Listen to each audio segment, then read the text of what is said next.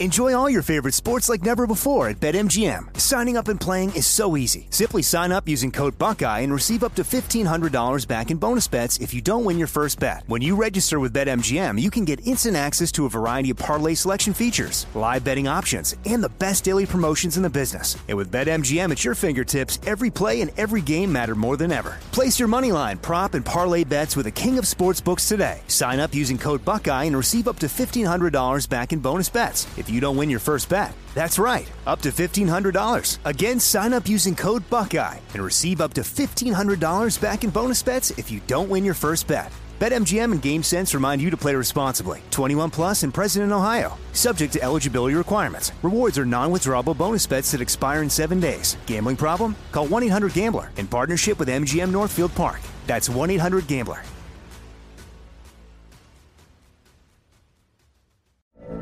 From BBC Radio 4, Britain's biggest paranormal podcast is going on a road trip. I thought in that moment, oh my God, we've summoned something from this board. This is Uncanny USA. He says, somebody's in the house, and I screamed. Listen to Uncanny USA wherever you get your BBC podcasts, if you dare.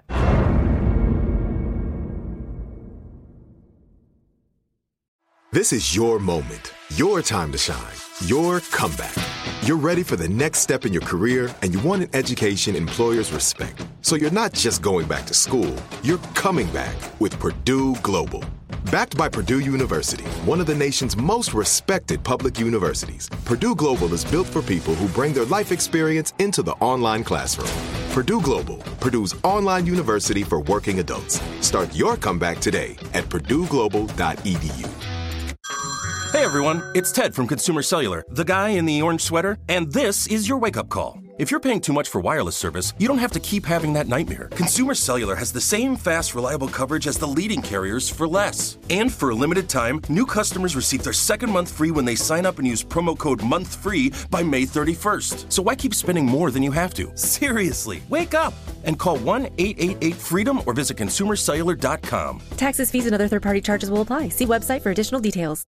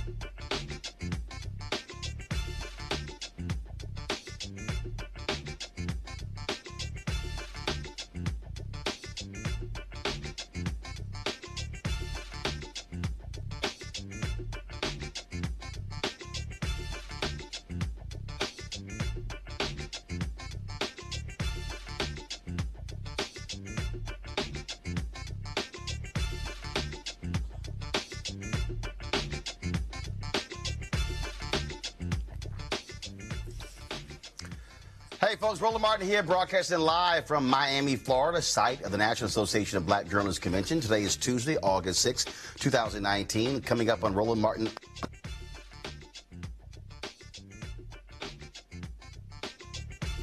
Morrison. She passed away today at the age of 88. We'll talk with Susan Taylor, of course, the longtime editor of Essence Magazine, about her dear friend, Toni Morrison. Also on today's show, civil rights and gun reform organizations unite to demand action against white supremacy.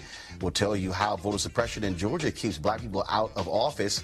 The Black Census Project is being used to identify the issues you should be aware of as you head to the polls. And Texas mounted police lead a man behind their horses, a black man behind their horses on a leash. The police department is now apologizing. And Senate Majority Leader Mitch McConnell groupies post a picture on social media of them abusing a cutout of Congresswoman Alexandria Ocasio-Cortez. Folks, and yet another episode of Crazy Ass White People. It's time to bring the funk on Roland Martin Unfiltered. Let's go. He's got it. Whatever the miss, he's on it. Whatever it is, he's got the scoop, the fact, the find. And when it breaks, he's right on time and it's rolling. Best believe he's knowing. Putting it down from sports to news to politics. With entertainment just for kicks, he's rolling. It's on go, roll, y'all. It's Roland Martin, rolling with Roland now. He's funky, he's fresh, he's real, the best, you know he's Roland Martin now.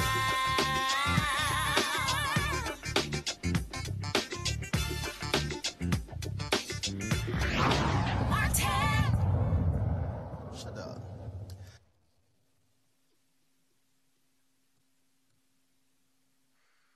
Known for classic novels like Beloved and Song of Solomon, passed away yesterday at the age of 88. The announcement came from her longtime publisher. She received literature's highest honors, including the Nobel Prize in Literature, the first black woman to do so, as well as the Pulitzer Prize for Fiction in 1988. Her debut novel, The Bluest Eye, was critically acclaimed and was followed by an even bigger classic, Sula, 3 years later.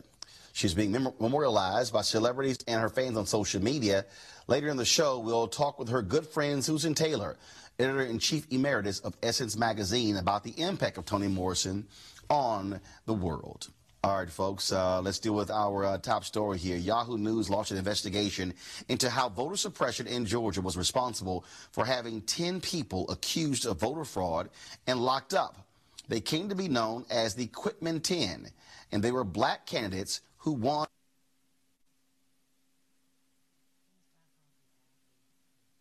What are they talking about it? Even with the investigation and writing campaigns, Troutman and Thomas won in the general election. For the first time in history, the school board had more black members than white. About 40 days after the election of 2010, I was arrested. They knocked on the door and said, we have a warrant for your arrest. And I said, my arrest? Why? He said, for voter fraud.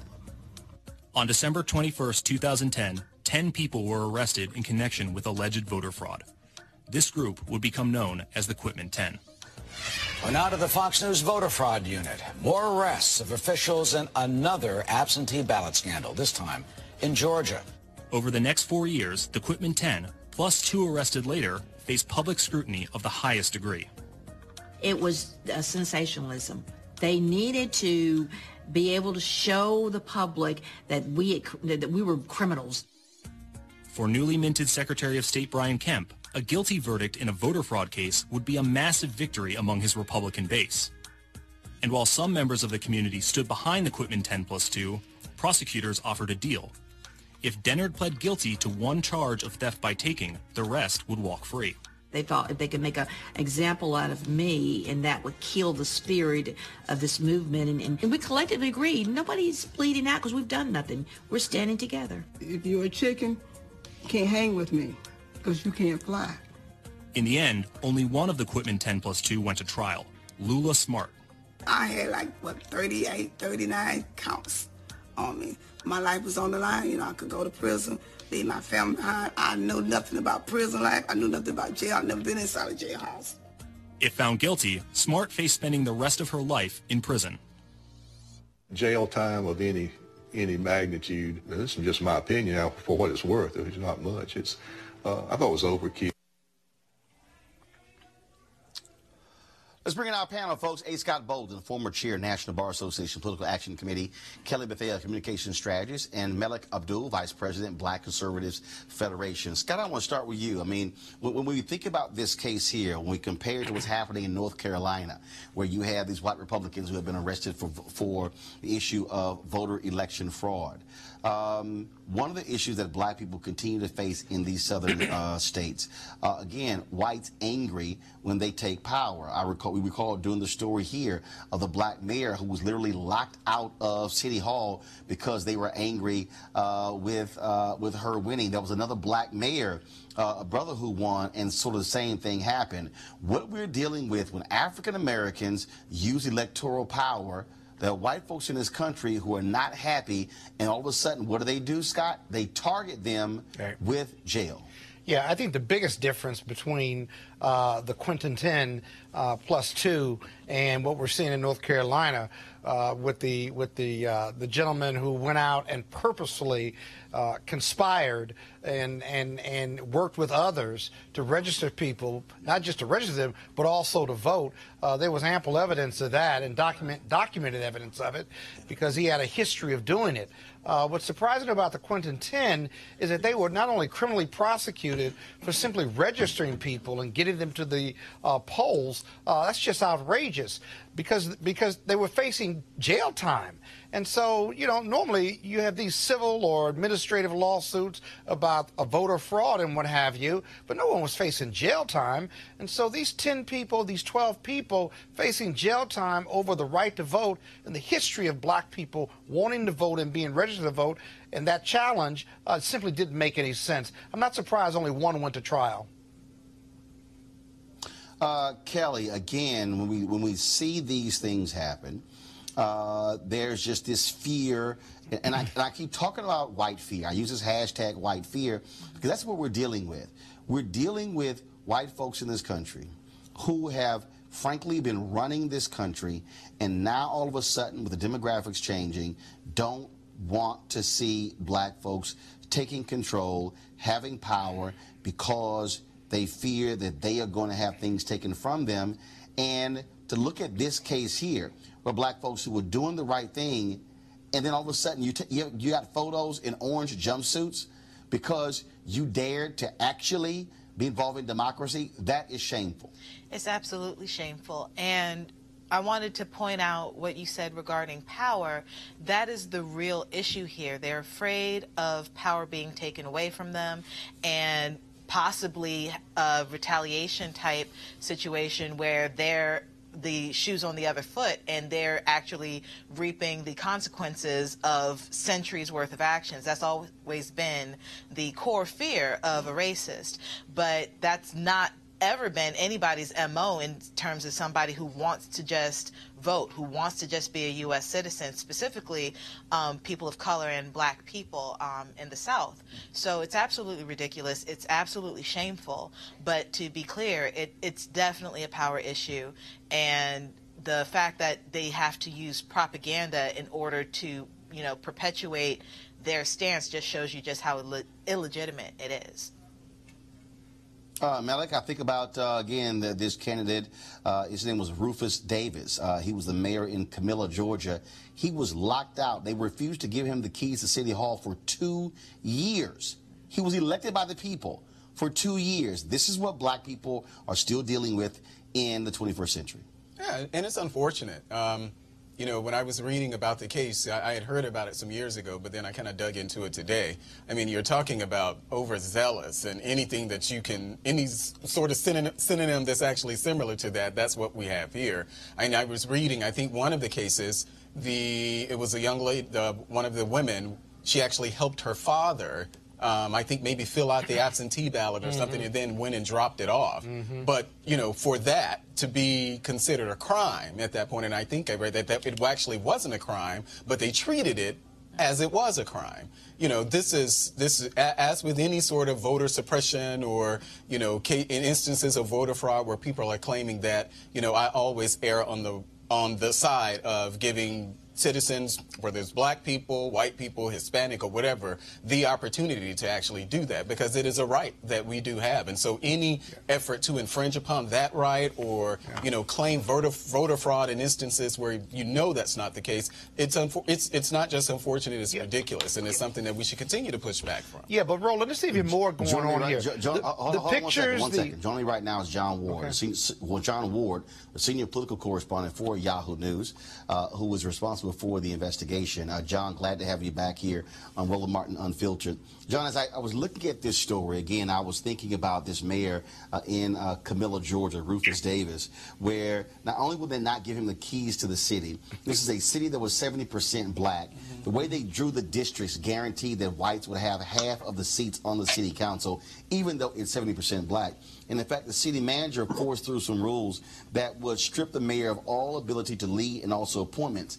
And what we're dealing with here, we're dealing with in a lot of these places, small rural America, where, sure, black folks might be in the majority, but whites have been controlling the power there. And this is about power. This is about control. This is about access to dollar. This is about being in charge of things. And so reading about the Quitman 10 is just stunning. Yeah, hey, Roland, it's good to be with you again. And, yeah, there's a lot of layers to this. It is a lot of it about power. And you're right. I mean, a lot of these smaller towns like Quitman are really kind of still stuck in time in some ways, because until this entire case happened, everybody in that county pretty much voted Democratic, black, white, conservative, liberal. And it wasn't until this happened, actually, that you began to see a breakdown where white voters began to move towards the Republican Party, which is something that has happened throughout the South, you know, much earlier in most places. But in these more rural places, they didn't have any need to move to the Republican Party because the white power structure there pretty much ran things through their Democratic structure, or through the Democratic Party, I should say. So let's break this down. So again, we talk about the Southern strategy. What a lot of people don't understand is that, yeah, there were white Dixiecrats who switched to the GOP, but the reality is you still had a lot of these whites who stayed in the Democratic Party. And this is where I keep trying to explain to people. The issue here is not who's Democrat or who's Republican. The issue is who's white and who's black. Yeah, and I really don't, it kind of causes my brain to kind of short circuit when I hear people pointing out that, you know, Democrats used to be for segregation and Republicans, you know, fought against slavery in the Civil War. It's just sort of ignoring everything that's happened over the last 50, 60 years. So it doesn't really make any sense to kind of point to what the parties were doing 50, 60 years ago, or even more recently than that. It really is about sort of what's happened since civil rights and up to the present day. So I agree with you. It does break down to racial politics and who's black and who's white. Unfortunately, in these smaller towns, it's very stratified, and it's interesting. When I went down there, I made 2 trips down there, and people, I think, go out of their way to not talk about this stuff unless they absolutely have to. That applies not just to the more recent political developments, but especially even more so to the more horrific incidents that have taken place there within the last century. Last question for you, John, and I think we're going to see more of this because we're seeing more African Americans who are moving back south, and I think that we're going to see more of these stories. And I keep telling everybody, everything that we're dealing with today is about 2043, where we're moving to a nation that's becoming majority people of color. And this white fear that is gripping this nation. We're seeing this with the shooter in El Paso. We're seeing the attacks on undocumented workers, which is really attacks on Latinos and Hispanics. What we are seeing is people are going, oh my God, this thing is happening, where we have been able to run America, run these states, run these cities, these towns, these rural places, for these counties for a long time, and now we are going to have to share power. Voter suppression is based upon all this as well. This is about power and control, which also means the power and control of resources. Your thoughts? Yeah, and I think, even if you look at the details of this case, I think part of the reason that the prosecution didn't succeed is that they were ham-handed in some ways, but the laws had been changing when it came to absentee ballots. And so I think there were elements of the law regarding how many absentee ballots an individual is allowed to handle, right? I think in some cases, in some states, they have different limits on this.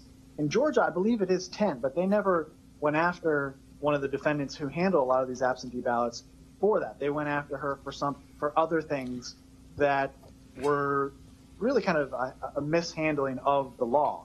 And the point there is that there's always going to be parts of the law that you can go after people for on small, slip-ups they might have made, small mistakes, or technicalities, right? That's the way that the law can be used as a weapon. And so I do think, to the degree that there are people out there in power who want to use the power of the government to suppress the vote, there's always going to be ways for them to do that. And the trick will be to see how sophisticated they can become in doing this as the laws develop and evolve. All right. John Ward, I appreciate it, man. Thanks a lot. Scott, I want to go to you. You want to make a point there. And this new Tennessee law that was that they also pushed through, same thing, targeting people who are registering folks to vote. And this is the thing that people have to understand, Scott, how these southern states, how they are trying to disenfranchise African Americans. So it's not just a question of, oh, I'm going to try to keep you from voting. I'm going to try to control the apparatus that has the ability to register and get people to vote.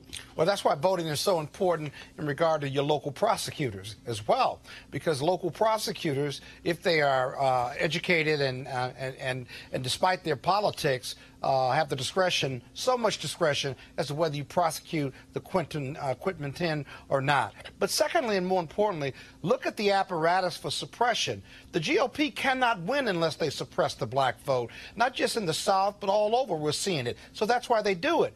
But look at the images, the orange jumpsuits, the press, all of that as part of the arrest wasn't just about the Quitman 10. It was about putting the chilling effect and sending a message to those that come after the Quitman 10 that you will be prosecuted if you register people to vote, if you deal with voter absentee ballots. The chilling effect for what comes after them was even more powerful message and more disturbing here. And so whether it's Tennessee or whether it's Illinois or whether it's North Carolina, we got to fight it at every juncture. But voting and voting reasonable people, Democrats in, and people who look like us into these power-making decision makers is super important, especially local prosecutors.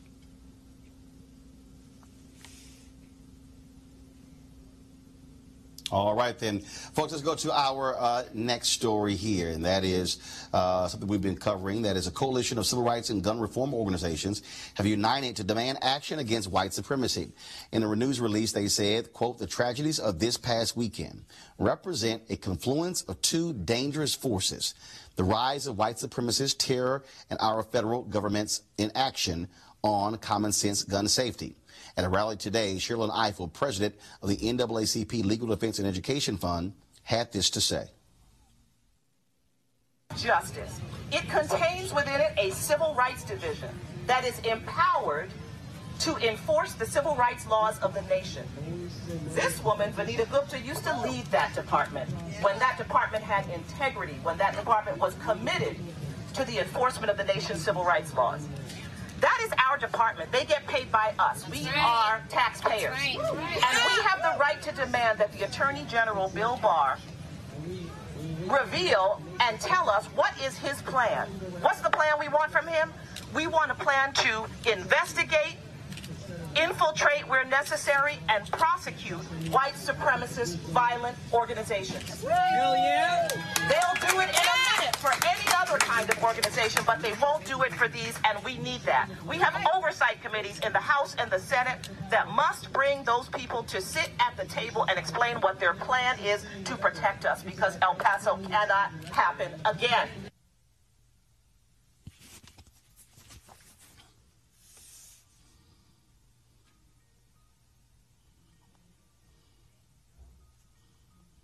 You want to check out Roland Martin Unfiltered? YouTube.com/Roland S. Martin. And subscribe to our YouTube channel. There's only one daily digital show out here that keeps it black and keep it real. It's Roland Martin Unfiltered. See that name right there?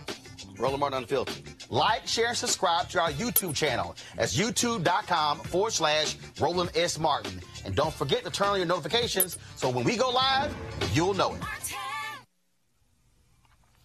All right, sorry about that, folks. We had a slight technical issue there.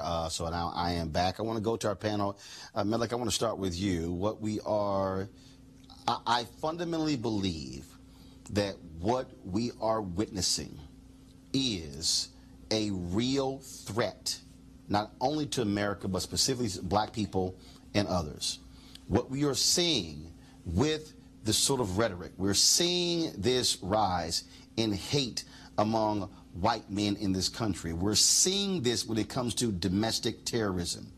And this administration spent its time talking about black identity extremists and ignoring what was happening with these white domestic terrorists. And I'm telling you right now, this country better get it together and confront what's going on here, because as we get closer to 2043, this is not going away. We're going to see, I believe, more and more of this, and we must deal with this reality of white supremacy and white nationalism. Melik? Yeah, I think it's something that we should deal with.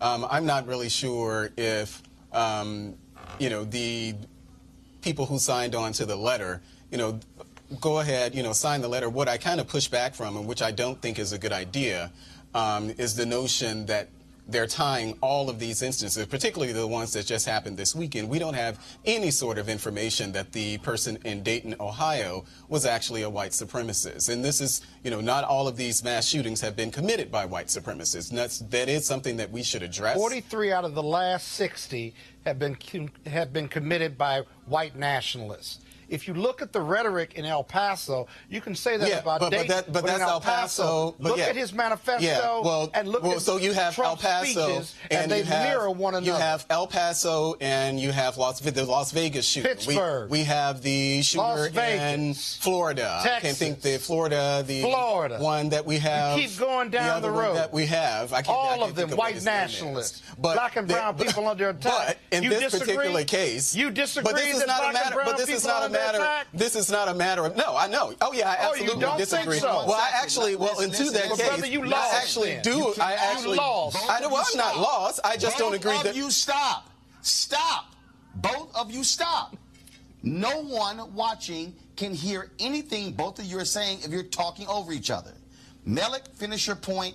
Then Scott. Then Kelly. Well, in this particular case, I think Dayton was one of the first instances where we had a majority of the people there, people who were black in that particular instance. But yes, white supremacy is something that we should address. White nationalism is something that we should address. Whether or not it's one of our greatest threats, I'm not really sure about that. If the Department of Justice, I don't know what the person was referring to about not prosecuting these cases, I don't think that the Department of Justice is not prosecuting these cases at all. But to say that, I don't disagree that it's something, and even the president himself said that this is something that we should actually look into. So there's no disagreement there. I don't know what Scott's talking about. Well, let me tell you what I'm talking about. 43 of the last 60 mass murders have been committed by white nationalists. That's confirmed by DOJ. The majority of police officers that have been shot and killed in the last 5 to 10 years, shot and killed by white nationalists. This is a huge problem, and it's connected to the browning of America. You have a president that inspires these bad acts, not personally, he doesn't put the gun in their hand, but if you look at his rhetoric and what he says about immigration and immigrants and S-hole countries, and then you look at the manifestos of the racists who killed 30 people, 20 people in El Paso, they're mirror images of one another. That's no accident right there. And so if any part of anything the president would say could have any connection to inspiring this type of hateful killing, why wouldn't we stop it? If gun control laws, any part of it could stop the carnage, why don't we do it?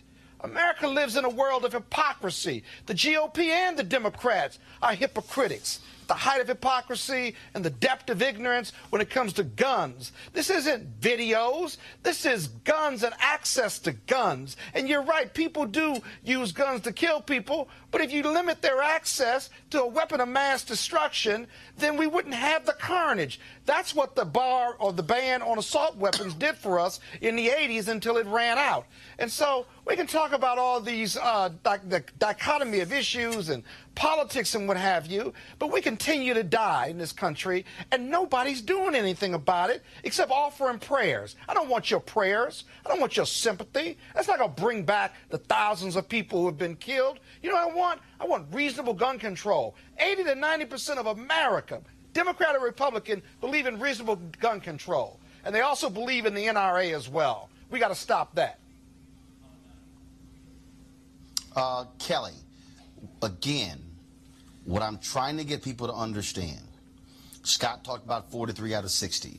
What we are dealing with, the FBI director has talked about it. They've been pressed by Congress. Congressman Benny Thompson told me yesterday on the Tom Joyner Morning Show, they're going to have hearings next week. We need to understand that white domestic terrorism is real and has to be confronted. It absolutely has to be confronted, but I also want to point out the fact that this is more than just a race thing. Yes, we absolutely have to deal with white terrorism, but at the core of it, we have more mass shootings as of August 5th than we do have days in the year right now. We are in the 217th day of the year right now. There have been 255 mass shootings. That's insane.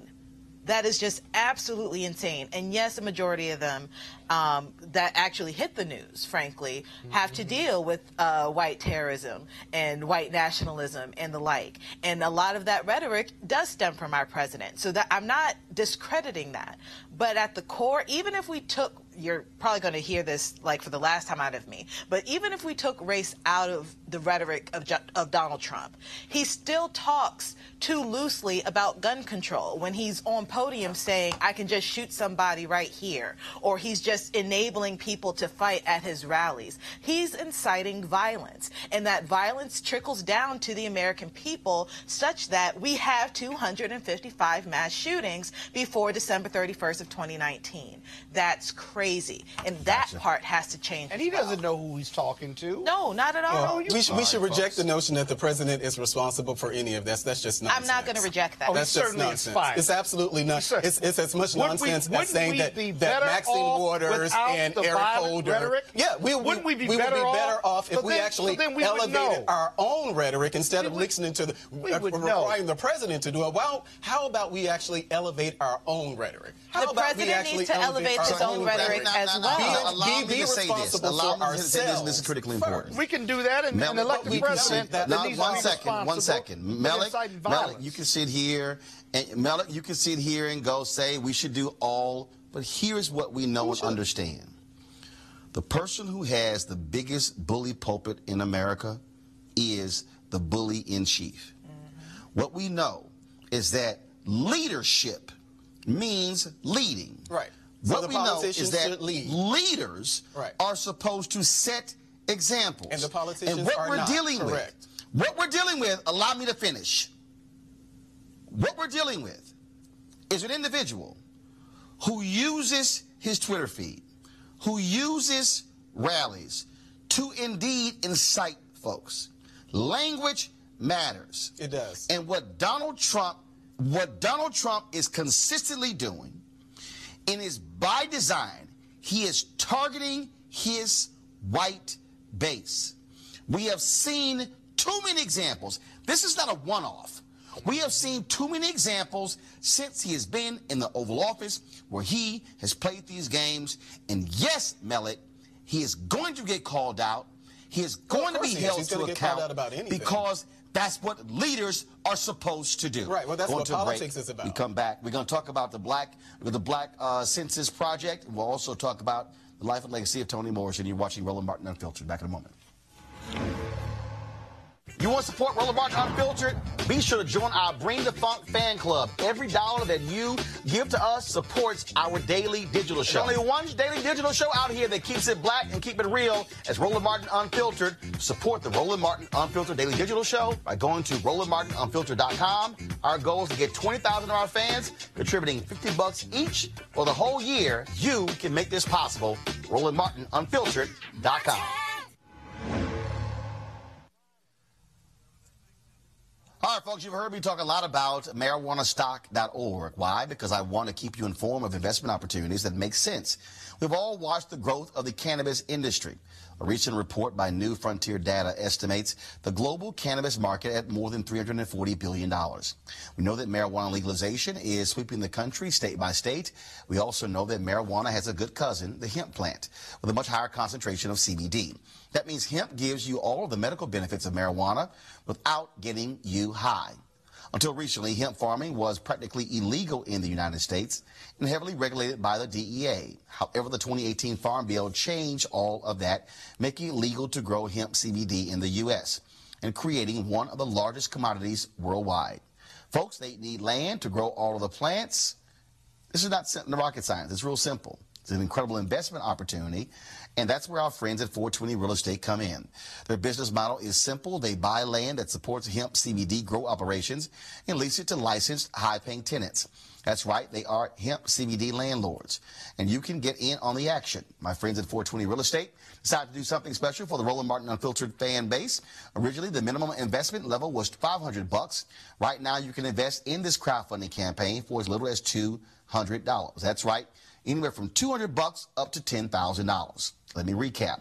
This is a $340 billion industry that is still growing. And you can participate with as little as $200. To invest, go to marijuanastock.org. That's marijuanastock.org. Get in the game and get in the game now. Folks, the Black Census Project is the largest survey of black people since Reconstruction. More than 30,000 black people from across the country participated, giving their political beliefs and concerns. This is a monumental task that was undertaken by Alicia Garza, principal at Black Futures Lab, the organization responsible for this survey, and she joins us right now. Alicia, glad to have you back on Roland Martin Unfiltered. Thanks for having me, Roland. So the reason I think that this is important because I love to hear people talk about the black agenda, okay? We need a black agenda. But what you have done is literally talk to black people, communicated with black people who have articulated what they want to see, not just from politicians in Washington, but also in state capitals, counties, cities, school boards. And so it's far more comprehensive. And that's why I think you by calling a Black Census Project. Yes. So the reason that we did this project, Roland, is because there's too many people talking about black people and what we want for our futures, but there's too little people who are actually asking black people what we want. And so we set out to do just that. We set out to talk to as many black folks as we could from different perspectives, from different geographies, from different experiences. We talked to black people in rural areas and in urban areas. We talked to black people who are conservative and liberal. We talked to black people who were rich and black people who were living in poverty. We talked to black people who identified as lesbian, gay, bisexual, transgender, and gender nonconforming. And we also talked to black people who were who had migrated to the United States. And finally, we talked to black people who were currently and formerly incarcerated. What we wanted to do was present that Black America is not a monolith, but that there are some things that connect us, and that is our actual experience of how racism impacts the lives that we want to live. And so from education to healthcare to wages, we learned a lot about what is keeping Black people up at night across the nation. But the most important part, I think, is that we heard a lot about what Black people want to see for our futures. And we're really, really excited, not just to have completed this survey, which is monumental in and of itself, but we're excited to turn that data into a legislative agenda that really speaks to what more than 30,000 Black people across this country have said that they want to see, not just from their politicians, but from politics, from government, from our democracy, from our economy, and from our society at large. And we think that that is one of the most critical elements to being powerful in 2020 and beyond, having a clear sense of what it is that we're fighting for and being able to fight for that agenda in cities and states across the country, as well as at the federal level. So how did you organize the data? How did you organize that? How did you sift through all of it to really make it a coherent layout in terms of the issues for people to follow? Because there's some people out there right now who are following us on YouTube, Periscope, and Facebook. I'm sure they like, man, I've never heard of this Black Census Project. And so how'd you put all that together to make it easier for folks to follow? Well, we did a few things. We're really proud of the methodology that we enacted. So the first thing is that we teamed up with more than 30 Black-led grassroots organizations across the country, and we resourced those organizations in a number of different ways to make it possible for them to participate in this project. We made sure that those organizations had a full-time organizer, that they had iPads and technology to collect survey responses through. We even made sure that in places like the South, where access to broadband is limited, that we built an app so that people could take the survey, and then once they got to Wi-Fi or an internet connection, they could upload the responses into the database that we also custom built and encrypted. We also trained 106 Black organizers across the country, not just to administer the survey, but to learn the tools and tricks of organizing, which is an important political tool moving into the 2020 election cycle and beyond. If we want our communities to be organized, we have to have the tools to do so. And so we're very, very proud of that. We're very proud of the fact that we moved more than $500,000 into the field to Black organizations that otherwise would not have had access to those resources. Those people went out into communities that we actually specifically targeted. We wanted to know where throughout the country there were concentrations of Black migrants. We wanted to know where throughout the country were there concentrations of people who are Black people who are currently incarcerated. We wanted to know where are there concentrations of Black people who are living in rural areas. We wanted to make sure that we didn't miss any of the contours of our communities. And then we teamed up with organizations like Color of Change and Push Black. These are some of the premier online civil rights advocacy organizations. Color of Change, with more than 1 million members online, taking action to build power for Black people. And we teamed up with them to actually move the Census Project online to collect data that way. And then, of course, our partnerships on the ground to be able to collect data face-to-face offline. What we also did was we partnered with organizations like Demos and Socioanalytica Research to help us design the survey and to help us analyze the results. And what we knew was that we didn't want to put these reports out. We have so much data, Roland, we could have seriously sent out a phone book, right, with all of the data that we collected. But what we wanted to do was make it useful for our communities. So the first report, which you can find at blackcensus.org, really looks at the most highly politically engaged respondents from the Black Census and what it is that they want and care about. We also released a report that looked at sexuality and how the data breaks down by people who identify as lesbian, gay, bisexual, or other identities.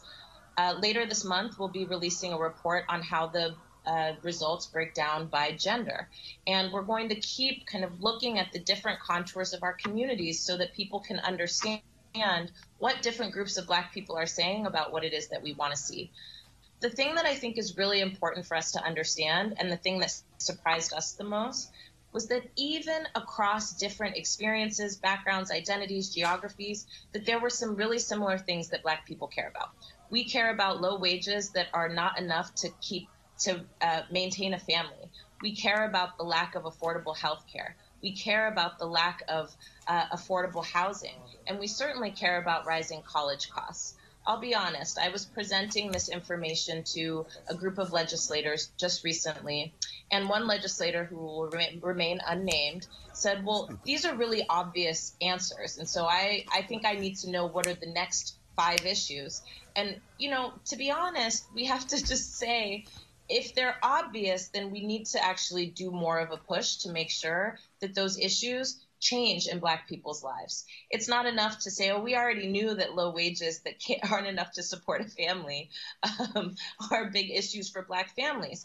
What this data tells us is that Black people are ready to mobilize around the issues that are keeping them up at night. And frankly, there are times when our democracy is out of step with the experiences of what Black people are going through every single day. All right. Well, one of the things that we're going to be doing here at Roland Martin Unfiltered is going through this Black Census Project, breaking it down issue by issue for folks to be able to look at and to decipher. And so, Alicia Garza, we certainly appreciate it. Thanks a lot. Thanks for having me, Roland. Talk soon. All right, absolutely. All right, I want to go to my panel. Kelly, I want to go to you. This is critically important because what it does is it allows us to, again, look at issues. Senator Kamala Harris, she's actually invoked the Black Census Project several times when she spoke at Essence Festival. She referenced this project in her policy positions. And so I think it's important what they're doing is by being able to articulate what how Black people feel, then politicians have to be able to address it based upon real data and not just sort of this, kind of how I feel today sort of perspective. And this is what censuses are supposed to do. It's not about, wondering if somebody's a citizen or not and things like that. It's about really understanding the people in which you're counting. And what I like about the Black Census is it does just that. It tells you about your issues. It asks you what you feel like your issues are. And the data that you gather from that actually helps build policy and initiatives that are geared towards helping us, specifically the Black Caucus. That's what it does for us. So the fact that it happened in 2018, I'm really proud of it. I just want it to continue. Melik, I think, look, you're a Republican, and I think this is important as well. The question is, will your Republican folks actually pay attention to the Black Census Project and care what Black people want and what they need? Well, I think we absolutely should. It's going to take more of us, more than just... No, I didn't say should. I didn't say should. Will they? Well, I don't know what the effort is going to be to actually engage the Republican Party. I don't know what efforts I forgot her name, sorry, that they've taken to actually engage. No, but Melik, you don't have to engage. What it is it's literally, it's a living document. Yeah. And the question is, will Republican candidates, will Republican office holders actually pull it up and seek it out to say, okay, if I actually care about Black people and care about Black voters, I need to be looking at the issues Black people want to see addressed. I'm asking you, will your party do it? Well, I can't speak for the party to say what the party is going to do, but I think that it's definitely a good idea for the party. They're not going to do it. Send it to every GOP member. So if Malik is going to be able to answer the question, yes, I think that it's something that the party should do. But you're asking me a hypothetical and say, will they do it? I don't know will they do it, but yes, it's something they should pay attention to. But I also think that because we know that there's a wide gap in responsiveness, even in just engagement with the Black community and Republicans as a whole, the authors of the census, they should do a little more to actually engage the party. They may say, hey, no, we're not interested, but I think that there does need to be an additional effort to actually engage them because they're just not going to know that this information is there. I mean, of course, Democrats have been following this. Scott, this is my point. You swear Republicans don't use Google. But Scott, go ahead. The GOP has zero interest in the Black Census Project because they don't care about Black people and they don't represent a lot of Black people. So why would they? Well, if you mailed the Black Census Project to every GOP senator and House of Representative, I guarantee you, no one would read it. They don't even read the report, the Mueller report.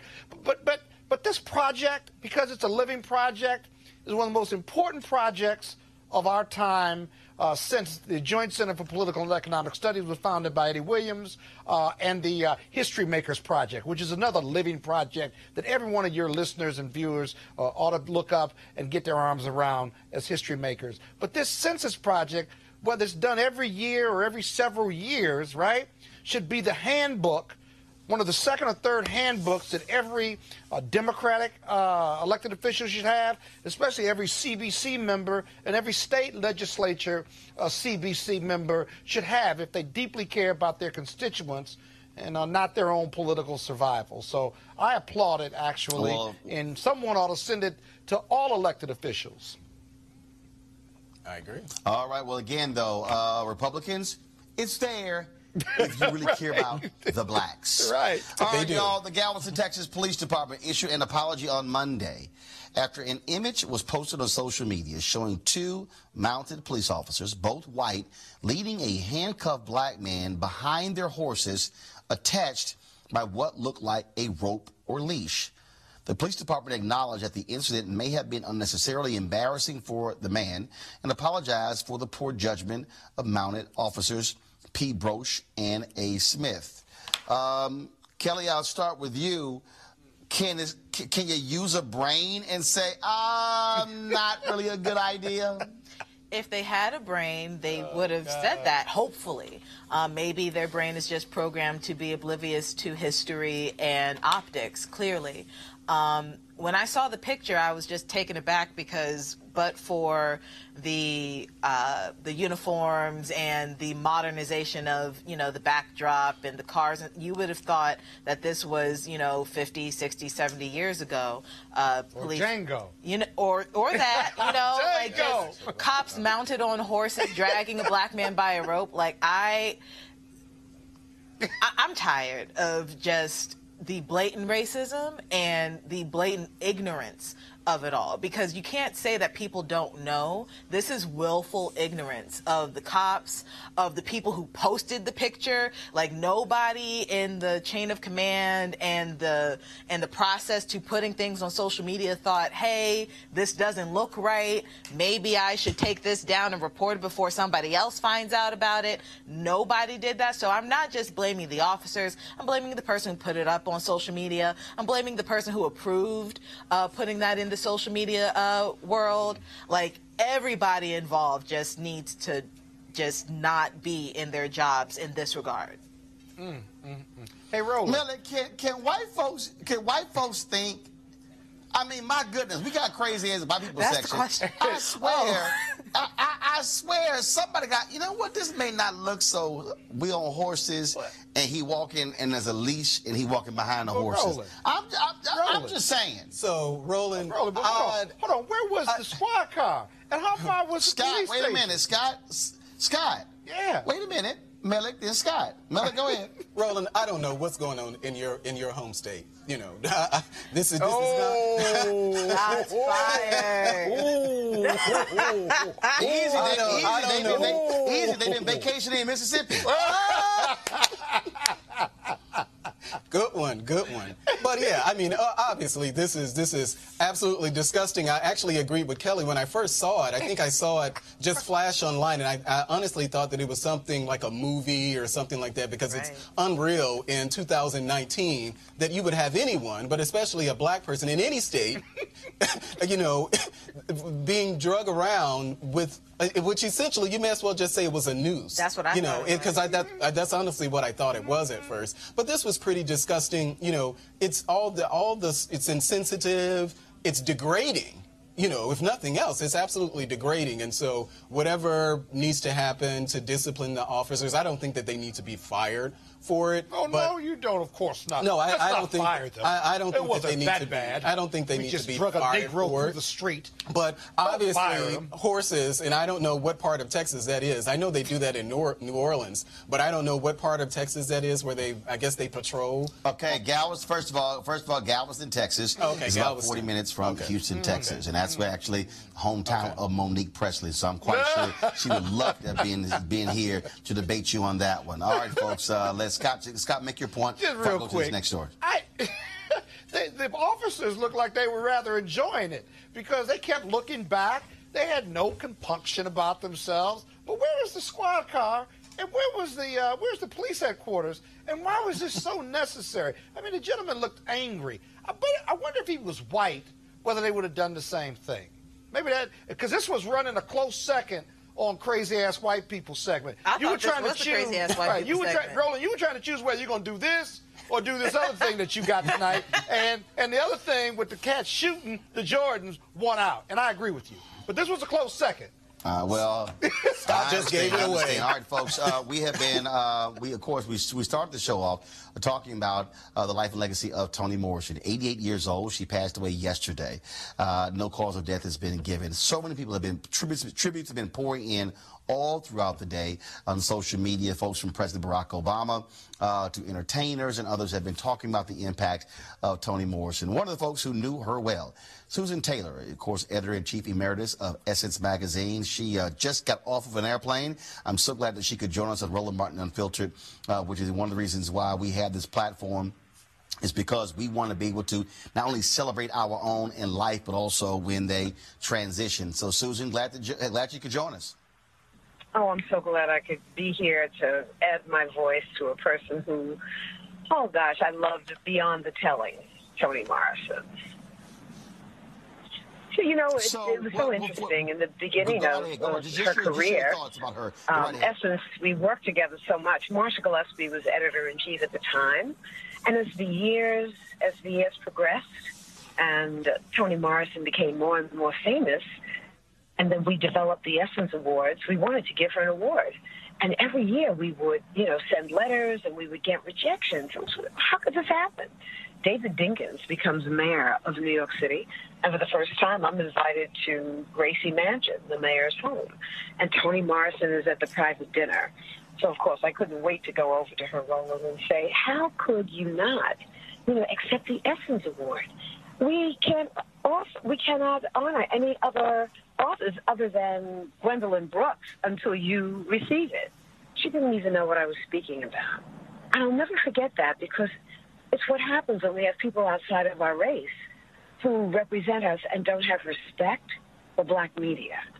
So whomever was taking her messages they weren't even passing it along. She had no idea that for maybe 2 or 3 years we were trying to honor her. So Toni Morrison was it's hard to even speak about her in the past, but just a brilliant and humorous, witty wonder of a human being.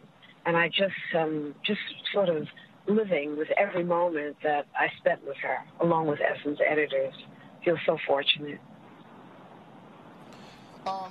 Susan, when people talk about her writing, they talk about her impact, this was an unapologetic black woman. She loved us. She loved us. And, the folks in the industry tried to redirect her, the reviews, as anyone knows who's seen the film. The documentary, we're just thanking God that the documentary was done. Just weeks before her passing did it come out. And they tried to really marginalize her and minimize what it was that she was doing, telling our stories from our perspective, from her perspective. And what Toni, I think, did so brilliantly, she wasn't a fast writer. I remember a wisdom she shared with me that I'll never forget, and I pass it along to anyone who wants to write. Toni Morrison said, writing is rewriting. It's rewriting again and again and again. It's polishing, until it's smooth and it flows. And to hear her speak about her own writing with such brilliance and confidence just took my breath away. One of the things that also I think is important, you talked about when she was an editor at Random House, she used her position to ensure that another generation of writers got an opportunity. She held the door open for others. She held the door open for writers. She made sure that works that would not have been published elsewhere were published and available. And she stayed in touch with the black press. We had access to everything that was flowing through there. She was really a life changer, a game changer. And what she did with language, just going back and reading her work as I began doing a few years ago, and just knowing with Toni, you go back to the same page again and again and again. Wait a minute. What did she say and how did she say it? And not complex, not you know, in any way circuitous. Just brilliantly, boldly, clearly stated. Toni Morrison was a master. And I don't use that term lightly. She was a master. And mastery is really difficult to achieve. Mastery takes love of the craft, you know, a willingness to receive honest criticism, critique, and go back and polish and do it over. And I just said this to a young person today in Atlanta. I'm here now in New York City, that, you know, when you're in the digital world, it's here today and it's gone tomorrow. But in the hard copy world, when you're writing a book, know that it's there forever. And for that, I'm grateful today because we have Toni Morrison forever. Generations to come certainly do too. Susan Taylor, always great to have you here on Roland Martin Unfiltered. Thanks a bunch. Love you so much, Roland Martin. Thank you, and thank you for reaching out to me today. Love you as well, Susan. Thanks a lot. Folks, our good friend Dr. Gregory Carr, chair of the Department of Afro-American Studies at Howard University, does an annual trip with Howard students to Egypt. And he posted this video on social media earlier where they honored the great Toni Morrison on their trip there in Egypt. Everyone who, and I know particularly the young sisters here, impacted by Toni Morrison made transition yesterday. That's why I was late on the bus. I was talking to the state. We can get here close. We have, she's the daughter of Sachet. Rather than me pour this libation, yeah, she just made transition. I told them, that's one of the reasons I told them that we would do this. So, it's really up to y'all if you want to say a couple of words and then we'll keep going. Yeah, won't be long. I figured it just felt better that those of you who probably are closer to each other in age. I didn't know Miss Morrison well. I met her a few times. She's very good friends with Dr. Traylor. I don't think I have Ellen and Traylor for things. They taught freshman comp at Howard together. Just before she went off to work at Random House. But I'm not gonna say anything else. If any of y'all have some words and seeing if you go out there, water, if you want to start. I don't know if anybody wants to say anything, then we'll continue. But Sachet and Jehudi, the symbols of writing, particularly Sachet. She's the daughter of Sachet, and she's a new ancestor, so we figured we would do this. The reason why is that when you read that up there, yes, Sachet's titles are Nebet Seshu, that is, she's the lady of writings. She's the lady of writing, and then Henut Mejat, she's the mistress of the book. And then it says Semen Genut. Genu'ut Ek. It's like I have established your annals, like your archives. For Ahau Imrenput, I have established your archives for millions of years. So it's like you write, and the legacy that you leave in writing is for eternity. And that is Toni Morrison.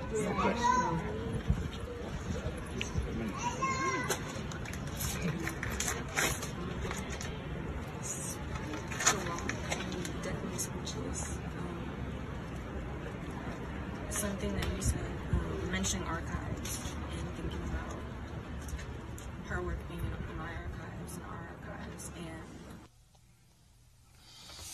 And folks, we're going to end our show this way. Want to get the thoughts of our panel to share their thoughts if they have any regarding Toni Morrison. Kelly, I'll start with you. She was more than a force to be reckoned with. She was the force itself. I remember a couple years ago, I heard her speak in Baltimore, and you were just kind of mesmerized and taken in with her words and her demeanor and the way she said things and the way she thought.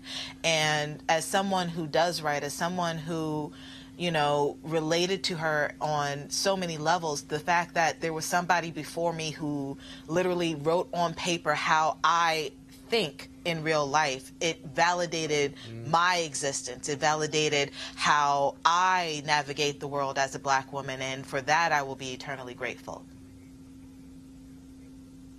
Malik? Yeah, it's sad. You know, we know that this is life, you know, and people do pass away.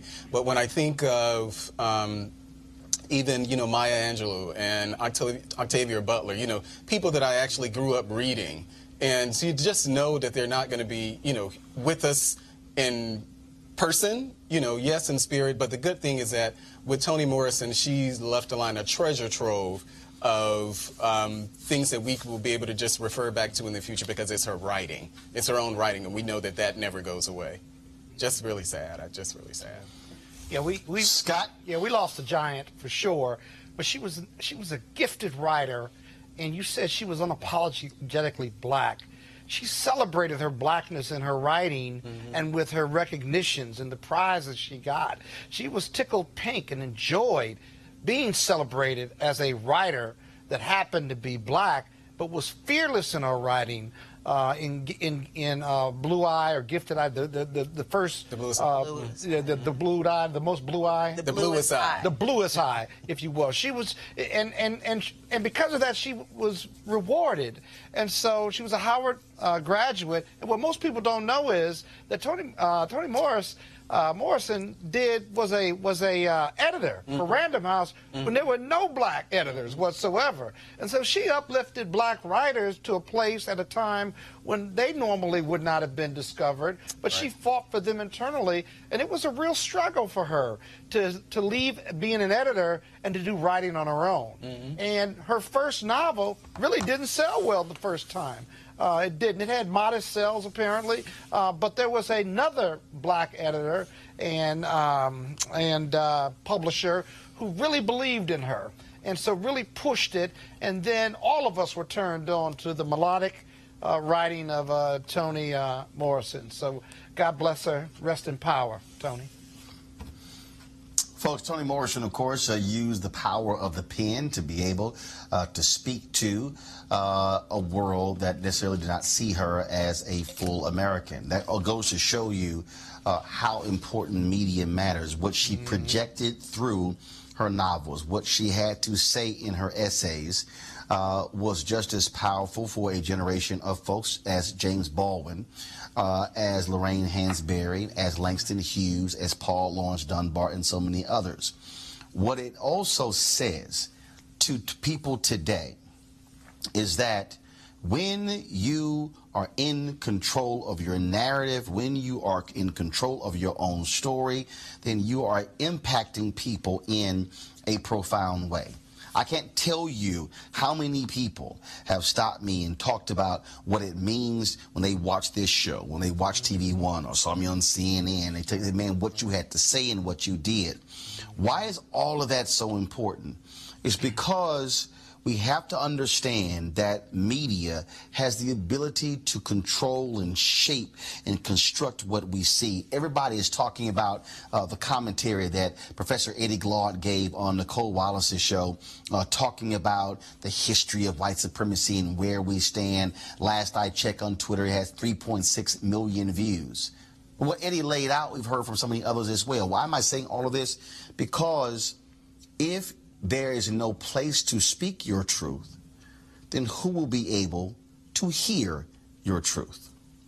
We can't always be in a position where we're asking somebody else, can I? Can I go cover this story? Can I tell this? Can I do this interview? Can I do this one-on-one? Can I shape this? Because then that means that somebody else is controlling our destiny. I'm here at the National Association of Black Journalists Convention. 1985, Toni Morrison was invited to address this convention. What is important is that we have truth seekers, but also truth tellers.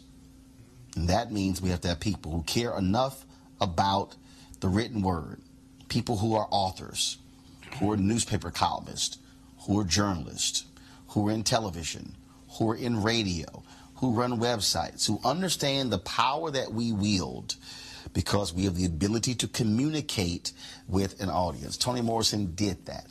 She changed and touched a whole new generation of writers, people today who never even met her or impacted by her writings. We must understand, like the nation's first black newspaper wrote in March of 1827, we wish to plead our own cause. Too long have others spoken for us. Toni Morrison's her novels will be with us for eternity. She is no longer here. She has transitioned. But what we have to understand is, what legacy will you leave? Will folks remember what you have to say and what you did? That, to me, is the measure of whether somebody lived a full and successful life. I want to thank all of you for watching Roland Martin Unfiltered, broadcasting live from Miami. I want to thank Melik, Scott, and Kelly for joining me on my panel today. Tomorrow, folks, here in Miami, I'm going to be having a Q&A with Tamron Hall, talking about what she went through when NBC hired Megyn Kelly, removing her off the Today Show, and how she is preparing to launch her own nationally daytime syndicated talk show next month. And so we're going to be live streaming that here from Miami. And so I look forward to you watching that conversation with Tamron Hall. We also, on Thursday, we live streaming my conversation with Tom Joyner and Sybil Wilkes, talking about what's next for them. Tom is retiring at the end of this year. What will Sybil be doing next? We'll be talking about the future of black radio as well, folks. This is all about, again, controlling our own destiny. We also want you to support what we do. Your dollars through our Bring the Funk fan club make it possible for us to be able to do this show, to take it on the road, to be able to share with people all across the country, but also across the globe. So do me a favor. Go to RolandMartinUnfiltered.com. Join our Bring the Funk fan club because we want you to be a part of what we do. To the folks who gave today while we're broadcasting on YouTube, I certainly appreciate that. Thank you so very much. And the last point is this. If you want to understand why you have to create your own platform, when we launched this show a year ago, so on September 4th, okay? Today is August 6th. A year ago on September 4th, we launched this show. And I think we had about 170,000 YouTube subscribers. We hadn't really done a lot with it, but we put some stuff on. Folks, because of you, we have doubled our audience. We right now stand at 340,523 subscribers on our YouTube channel. We still got a little under a month left. That means that when you build it, they will come. And we appreciate all of you who support us. And so please support us financially as well. RolandMartinUnfiltered.com. All right, folks, I got to go. You have a great one. Holla!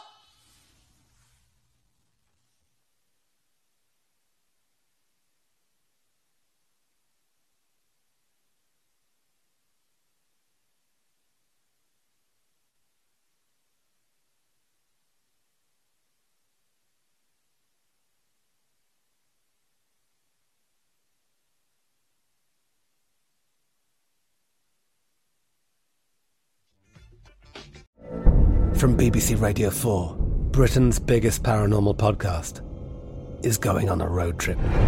I thought in that moment, oh my God, we've summoned something from this board.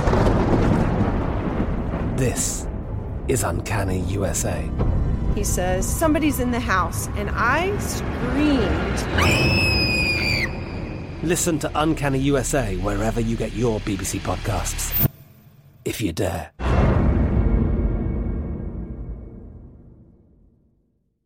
Open a limited-time 11-month certificate at Kemba Financial Credit Union. At 5.25% APY, it's more than triple the national average, plus it's a safe and secure way to grow your money. Visit your local branch or kemba.org/cb for details. Offer expires May 31st, 2024. APY equals annual percentage yield. Restrictions apply. $500 minimum and $250,000 maximum deposit. Advantage status required. Comparison based on bank rate average. Federally insured by NCUA. As the #1 audio company, iHeartMedia gives you access to all. Every audience, live conversations, trusted influencers, and the insights and data you need to grow.